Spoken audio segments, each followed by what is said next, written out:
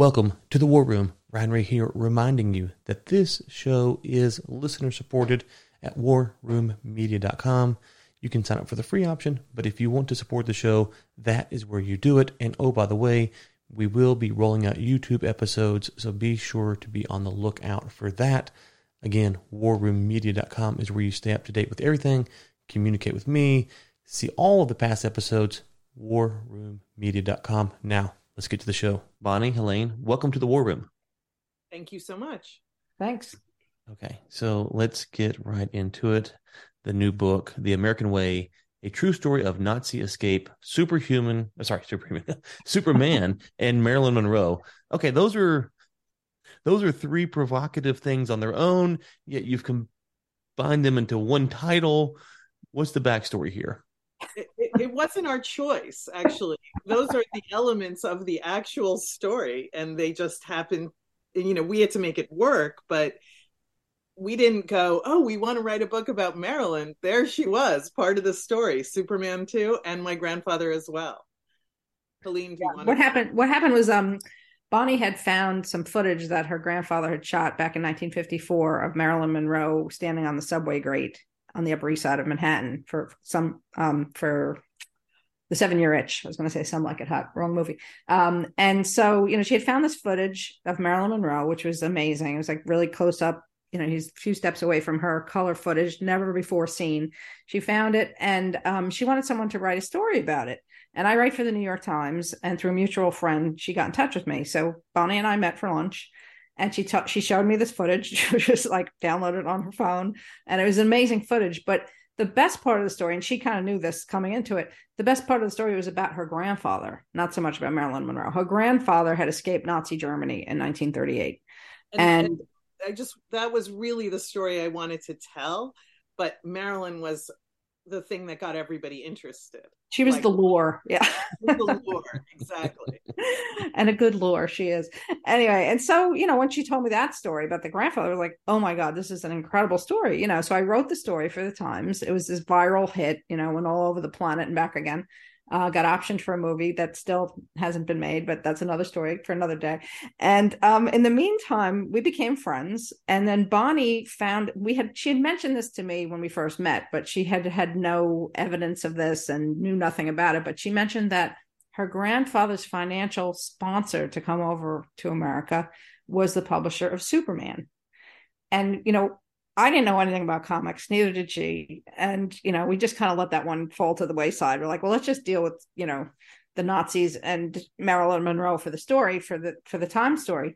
But then we had some time, and it was sort of like, she started to dig up this story about Superman. And then she's like, hey, let's write a book. Years went by between the article and the book. Yeah, for us to just think about it. And so it occurred to me that there was this third piece of the story that we just didn't know that much about. Once we discovered that, the book was, it had to happen because we had these three amazing characters. And I mean, the Holocaust, Superman, and Marilyn Monroe. Yeah. And my big worry coming into it was that I would never be able to tie those three things together. Like you say, they're so disparate, these three different things. How do you tie that all together into a story? But I did. It took a lot of research and it took a lot of digging on both our parts. And I think we tie it together pretty well. I have a Superman in here somewhere. I don't see him right now, but there is or was. Oh, there he is over there. There's a Superman somewhere. So your background is blurred. Yeah, well, you couldn't. Let's see here. I've got too many dang books in my office to really see, but there he is, right up there. There is. So there he is. One of the things that caught my attention is there's been a resurgence in Marilyn Monroe type filmmaking books. And so was this kind of luck of the draw, if you will, that this story your book kind of came out along this, or was this like, hey, no, there's is a good time to kind of hit this Marilyn Monroe topic because a lot of people are talking about it right now? It was a good time because we have a different narrative to tell. The series that was on TV was fictional, and we see Marilyn as a heroine, as a feminist. She took care of herself. She wasn't embarrassed about anything she did ever, despite the rest of the company thinking maybe she shouldn't have made those decisions. she was proud of her sexuality and wanted to share it, believed sex was not just for procreation and liked to talk about it. And America really had a hard time with that. We saw her as someone who took care of and crafted her whole career.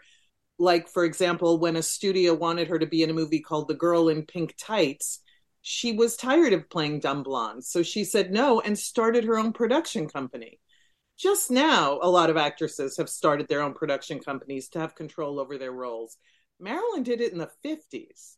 Yeah, it's pretty mind-blowing. Don't know that about her, that, you know, how powerful she really was and how in control of her own career she was. Yeah, we didn't even know that. You know, we started digging into her, and I grew up, you know, I'm in my 50s, and to me, and I think to a lot of my generation, Marilyn was kind of an embarrassment. She was this blonde bombshell, you know, bubblehead person. But then when you start reading about her and reading her writing, even, you see that she was totally on the ball and way ahead of her time, you know, like half century ahead of her time, if not more.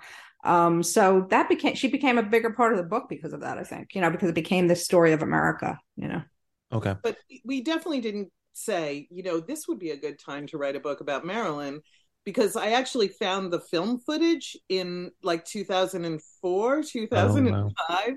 So I've just had this sitting on this stuff for all these years. This was just our process. The article, a few years of rest, and then a few years of writing the book. So it just happened that other Marilyn stuff was going on. Okay. It started making me nervous when all the other Marilyn stuff was starting to crop up. I was like, wait a minute, you know, they're going to steal our thunder. You know, it's like, we're writing about Marilyn. You know, everybody else is writing about Marilyn right now. As a podcast that puts out a daily podcast, I'm glad people were interested in topics. It makes my life so much easier. And so as I'm researching topics and guests and stuff, you can kind of see a trend of certain types of books being published. And I just happened to notice that there was a lot of Marilyn books, a lot, but, you know, there's it's coming back.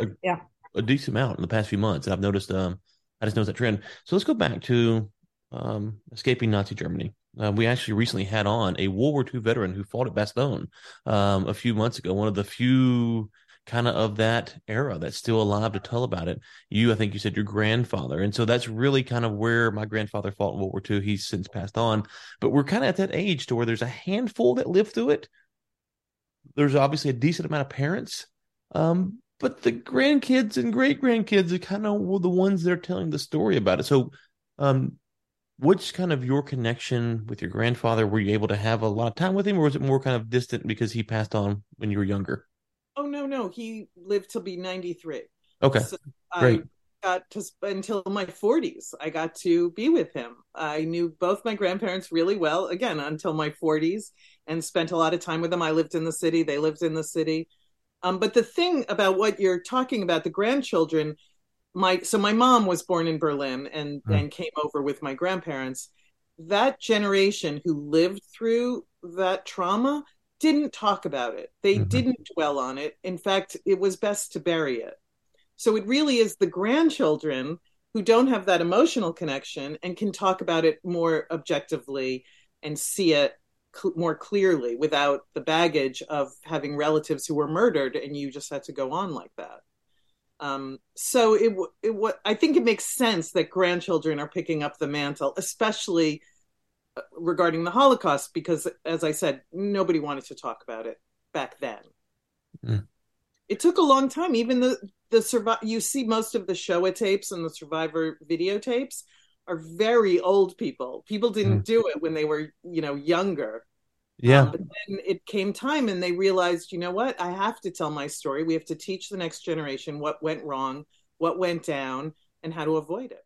Yeah, I think a lot of the stuff that's been going on with anti-Semitism again on the rise, some of the older people who've lived through the Holocaust feel it's necessary to tell their story. I teach part-time, and one of the classes I teach, I take the kids to interview, these are high school students, I take them to interview Holocaust survivors. And some of these Holocaust survivors have been telling their story for years, but some of them have just started anew.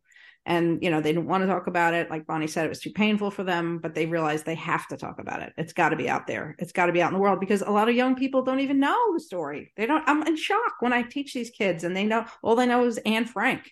You know, they don't know what happened in World War II. They don't know the concentration camp situation. I was even shocked, the stuff I found out. Like, I thought I knew. And they know Anne Frank and they know 6 million. Those are the two things they know. But to meet the characters in our book, my family, and get to know individual people and their struggles really changes the way you see the Holocaust.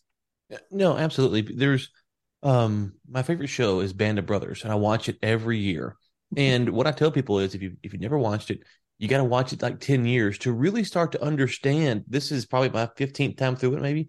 And I'm actually starting to understand some of how those guys might have thought about some of the things that they dealt with. Obviously, I have no clue. I wasn't there, but I'm starting like now. You're like, oh, okay.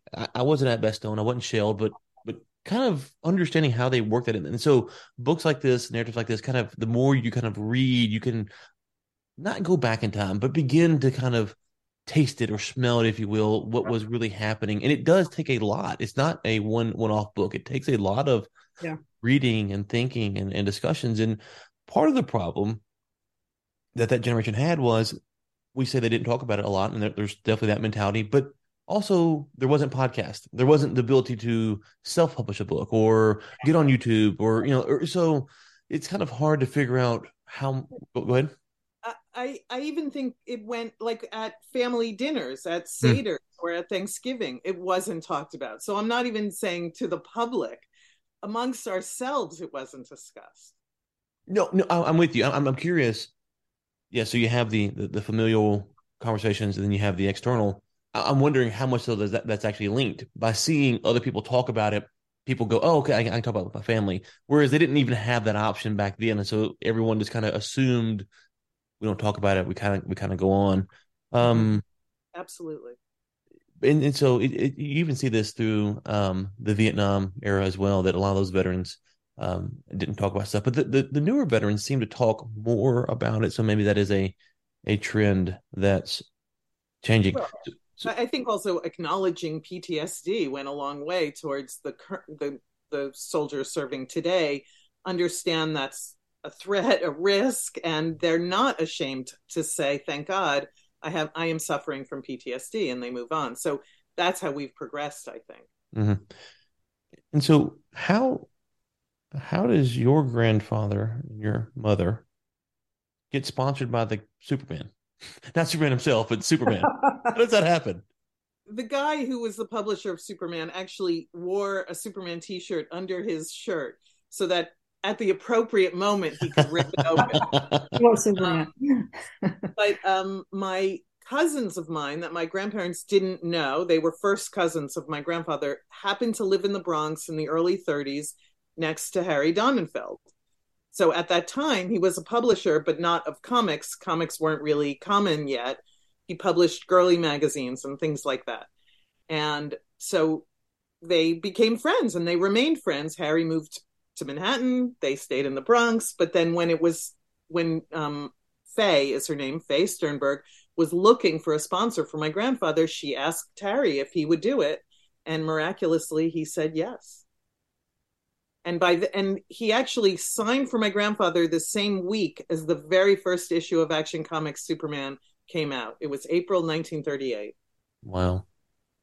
It's weird how large and small the world is all at one time. Absolutely. Yeah, that's what we discovered doing this book. I mean, we kept coming across these crazy little coincidences like that.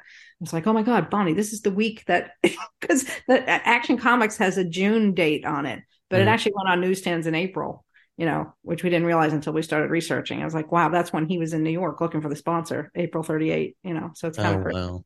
Yeah. Wow.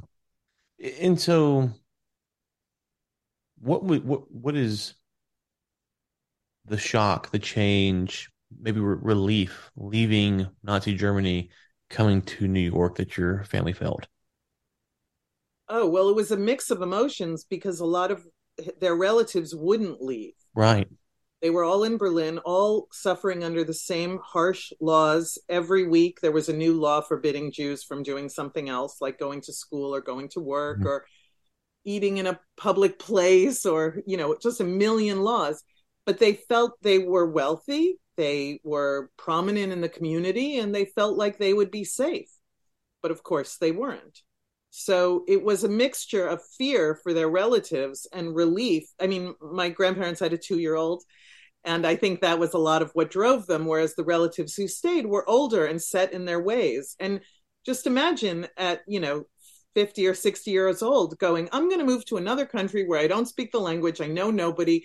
I'll start over at that age. And they couldn't even really consider it, despite the risks that were seemingly obvious.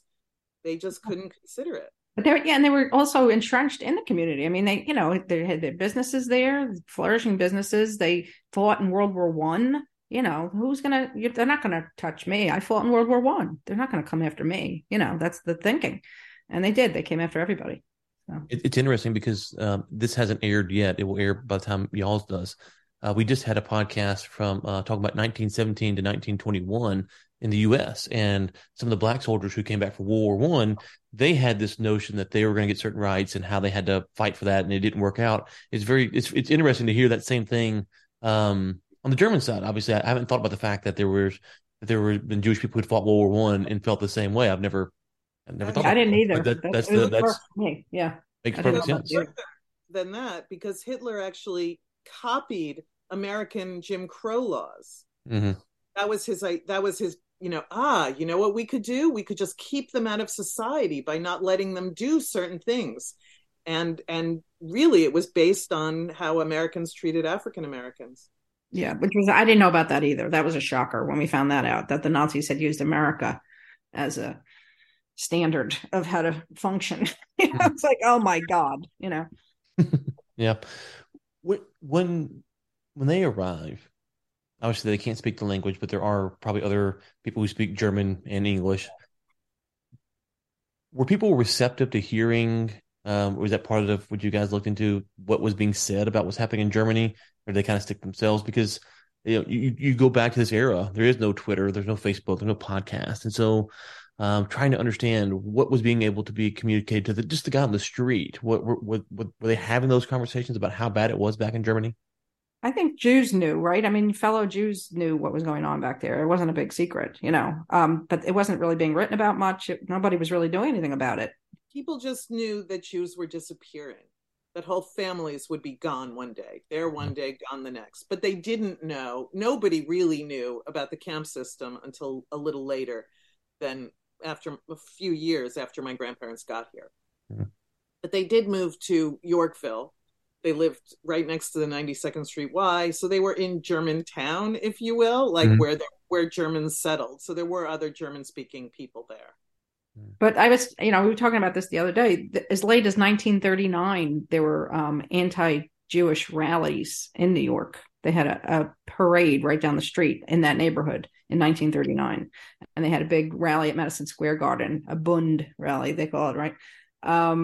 So, anti-Semitism was big in America, too. It wasn't like you came here and it was like, oh yeah, we've arrived, everything's okay. It was still a bit of a problem, and continues to be. So I don't know if either of you guys heard Rachel Maddow's podcast, Ultra, but it was about the anti-Semitism in our government at that time. And it's insane. Mm. They were working with Germany and Germany's government during the war. Yeah, it is interesting when you go back and you look at history. This is why I'm always a fan of more history books, because it's really hard to take a subject, even the subject that you guys have written about.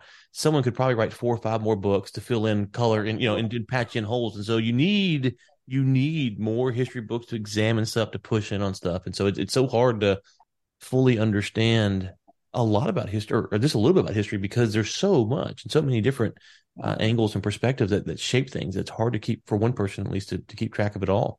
Absolutely. One of the books that was the most interesting, just to give background on this, was a book called Hitler's Willing Executioners, which was about just the citizens of Germany and how they participated, which was something that hadn't even really occurred to me before I read that book. And that's all the book is about, the choices people actually did have. So that's fascinating. But ironically, there was a man in my grandfather's building who was a member of the Gestapo who warned my grandfather about Kristallnacht. So there were Hitler's willing executioners. And then there were also Germans who, if they knew a Jewish person, felt human towards them. Right. And actually saved their lives.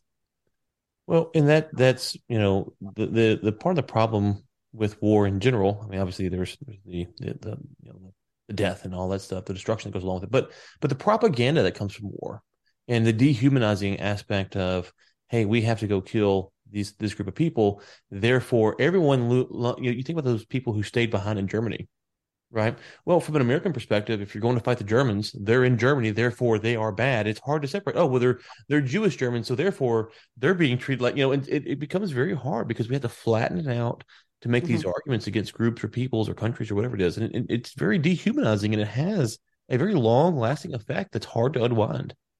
Yeah, we talk about that in the book. They're dropping bombs on Germany, but Bonnie's family that was left behind are no fan of the Nazis, right? And they're getting bombed too at the same time. And I never even thought of that before. That never even occurred to me. These people are behind enemy lines. They don't want to be there. Yeah, it's an interesting tension when the Allied forces invade. How do you know who's on which side? Exactly. Most of the reports, though, they heard, they could hear the Russians and the Americans and the British coming and were relieved, despite the fact that it might meant they die. They were just relieved that it meant the end of the war. Now, you mentioned coming to the U.S., they got the sponsor. That they did leave behind, their life in Germany. They didn't speak the language, but there is this at least impression during World War II that the economy did kind of take off with manufacturing jobs and whatnot. Were they able to adapt pretty quickly over here, or was it pretty a long road to get acclimated with New York? No, they adapted immediately. My grandfather was a furrier, so they had a store in their apartment, and he just immediately, and the world of furriers in New York was mostly Jewish, so he was able to make friends. And a cousin, his sister was here with her husband, and they also were furriers. So I'm sure he got a lot of introductions and opened his first store as quickly as possible. Yeah, he was only 25 when he came. He was very young. So. And this might be a question that's not right, not relevant. But so they spoke German. Did they also speak Hebrew as well? So could they communicate with non-German Jews because they could speak that language as well? They spoke Yiddish. Yeah, they spoke Yiddish. Yiddish. Okay, Yiddish. Okay.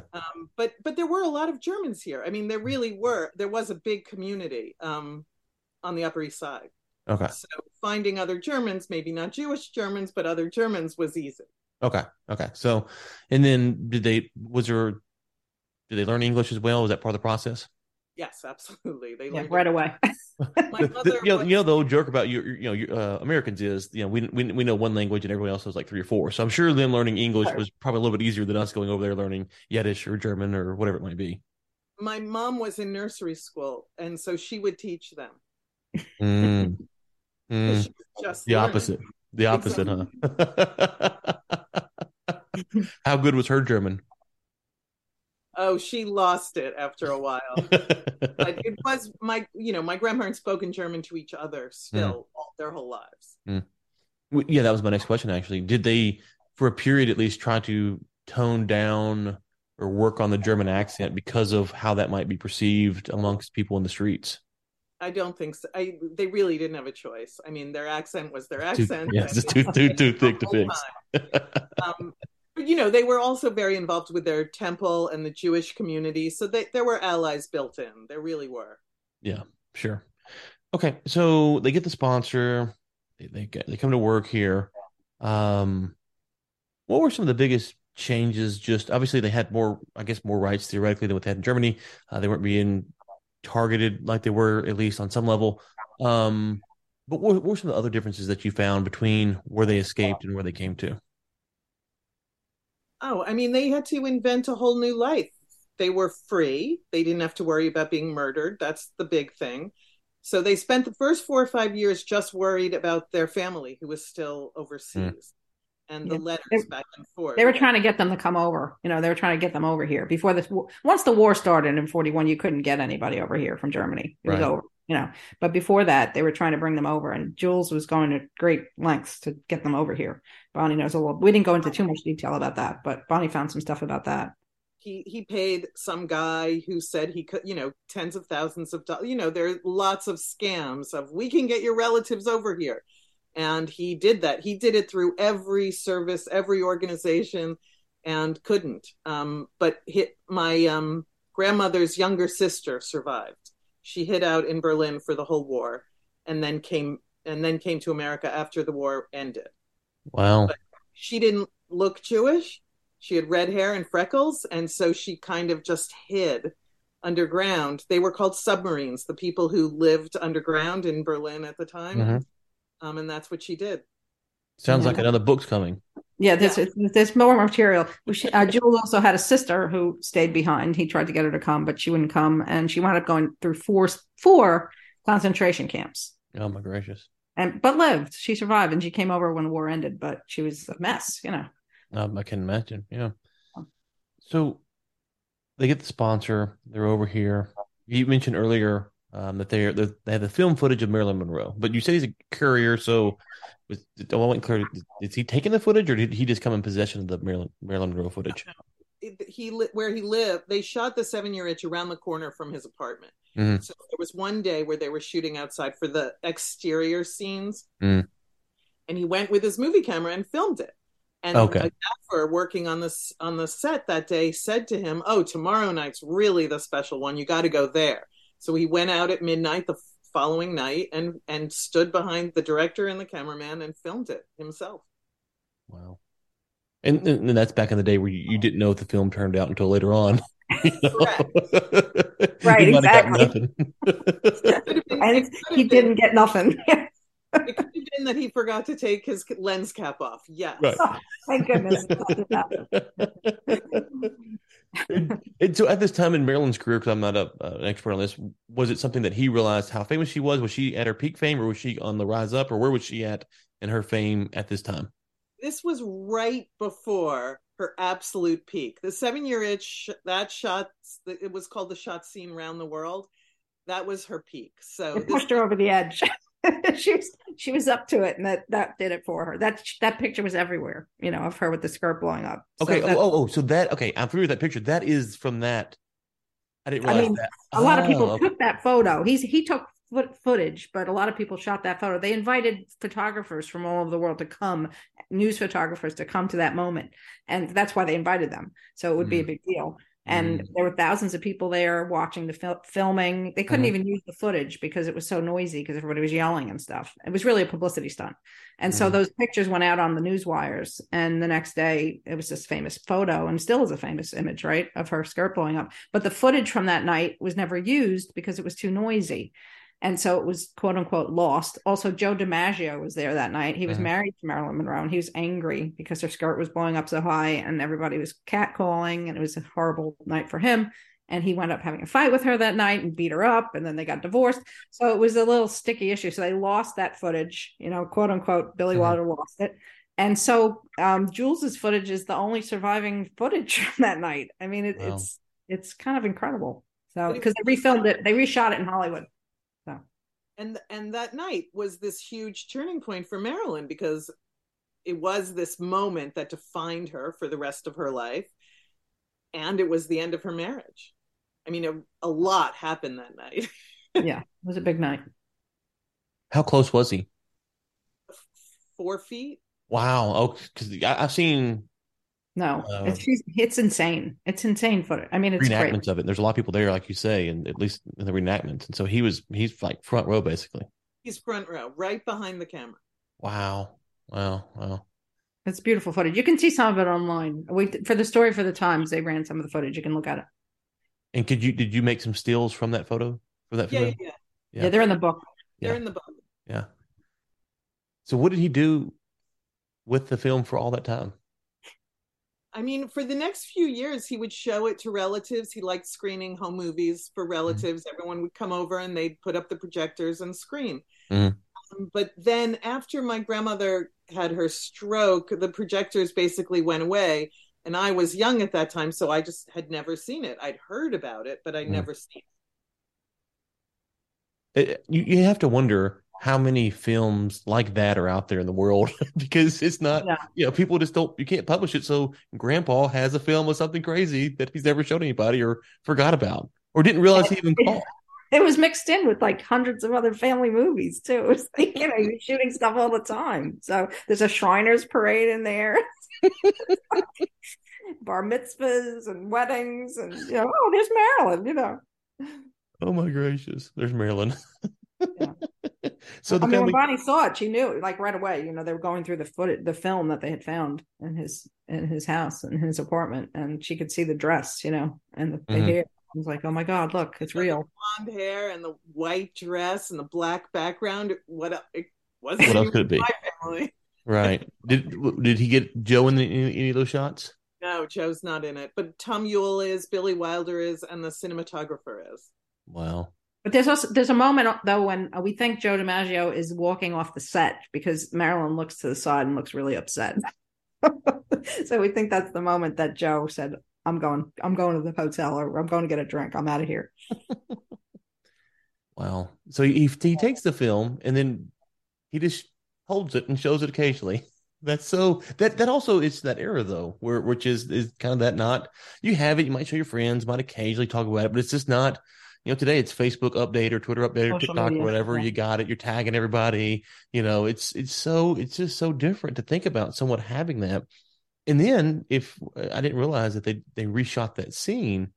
So he actually has some of the original, and it's really rare. You might have sold it after her death and all of that. It's just a completely different mindset.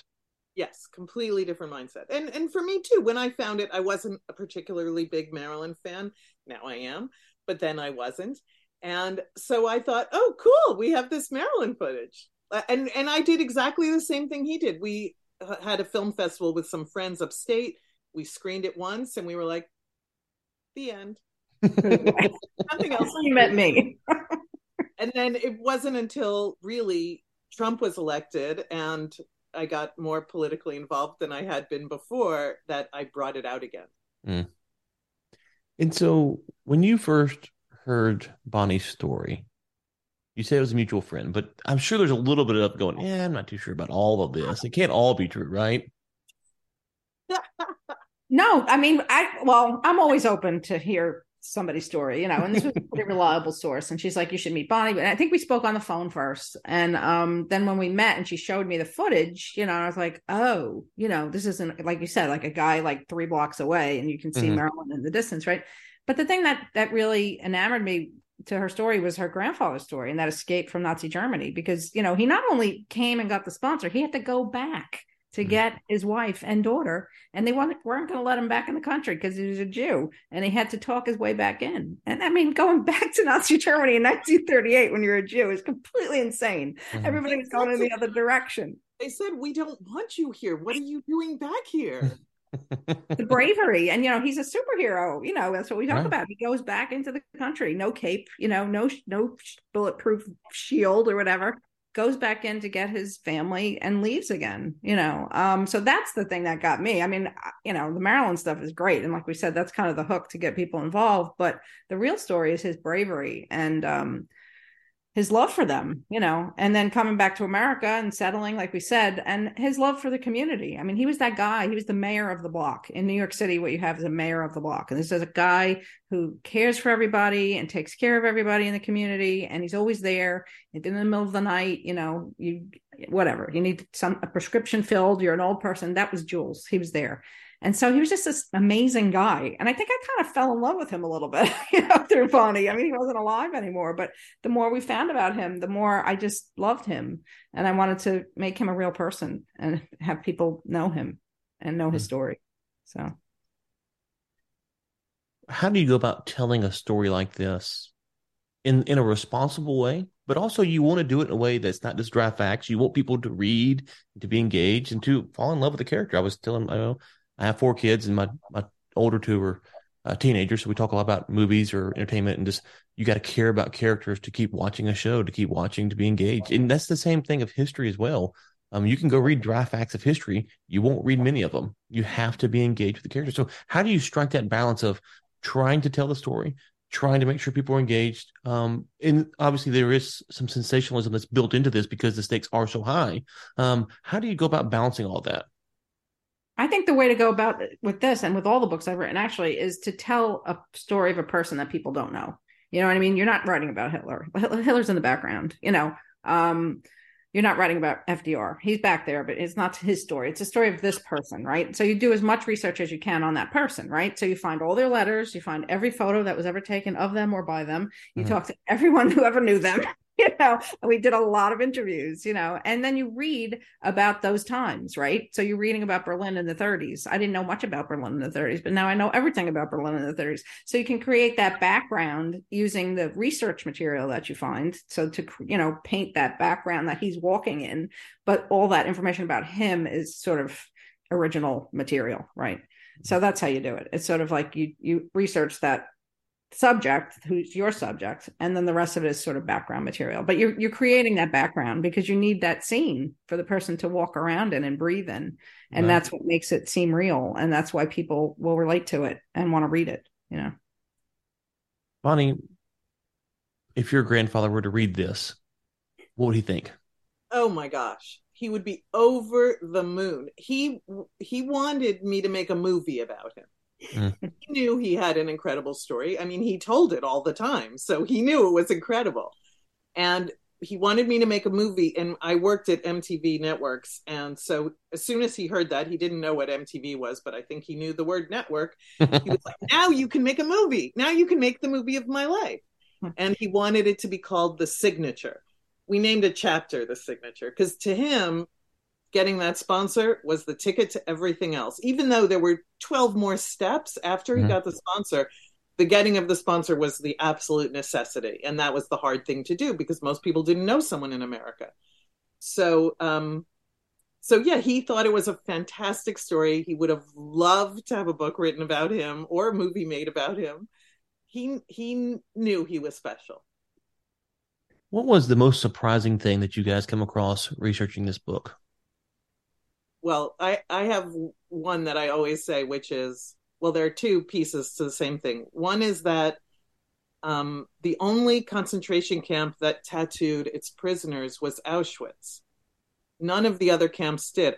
I didn't know this, and I had read a lot and seen a lot, but I had no idea. And it was because 4 prisoners had stolen 4 Nazi dress uniforms, gotten in a car, and drove out of the camp.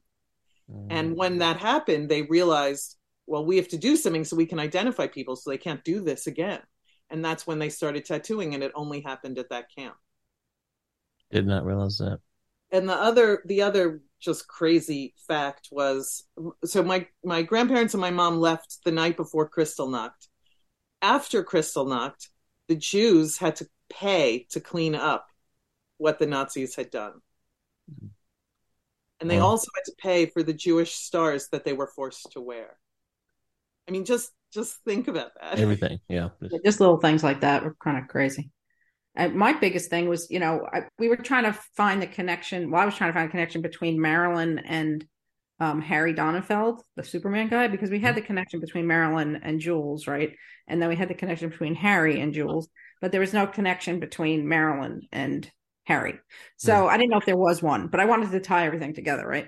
And so we're researching, we're reading all these books. And one of the books about Marilyn that I read at the very last page, not like in the middle of where the pictures are, but the very, very last page after the acknowledgments and index and everything, and I could have very easily missed it and not seen it, was a picture of her standing, a candid photo of her covered in the covers of the magazines that she had posed for that year. This was 1946. So before she became a movie star, before she was even in film, she was a model for magazines. And so she was on the cover of something like 33 magazines that year in 1946. So she's covered in these magazines and apparently nothing else, right? But she's probably got a bathing suit on. Sure. And when I look at these magazines, I see that they're Harry's magazines. Oh, wow. It's like, oh my God. Like I almost passed out. Like I was like, this is the missing link. You know what I mean? I called Bonnie immediately and the photo's now in the book. Wow. But that was so that was her way into the story. It's not that Jules just stumbles upon her on the corner or whatever, comes to the corner to shoot her. As early as 1946, she's in on this narrative, right? So halfway through the book, we've got Act 2. And we've got Marilyn posing for Harry's magazines, and here she comes.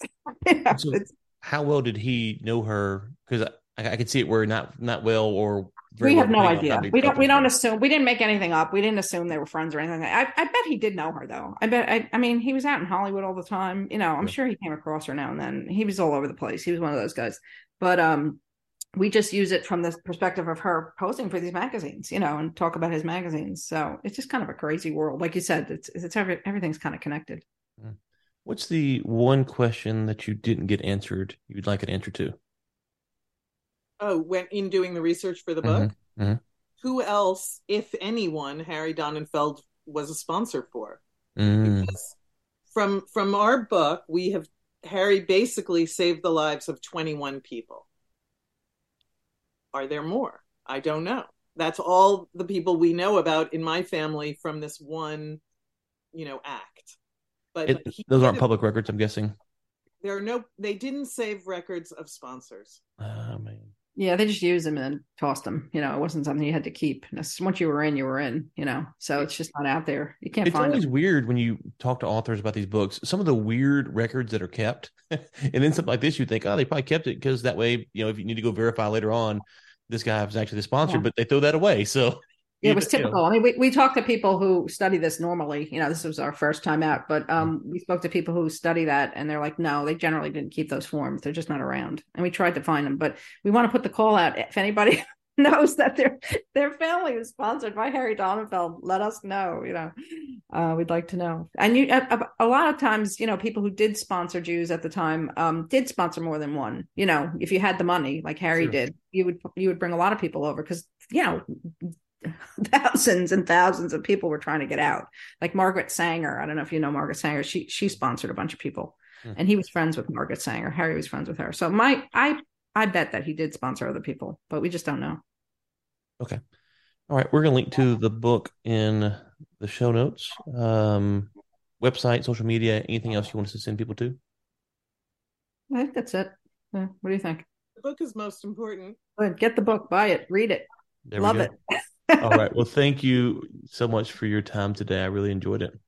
Thank you. Thanks for having us. Great interview. Hey, you made it to the end of this episode. Thank you so much. Now, I'm going to ask a favor. If you enjoyed it, would you drop a 5-star somewhere? And if you really enjoyed it, would you consider becoming a subscribing member over at warroommedia.com? Helps keep the show going and ad-free. Thank you so much.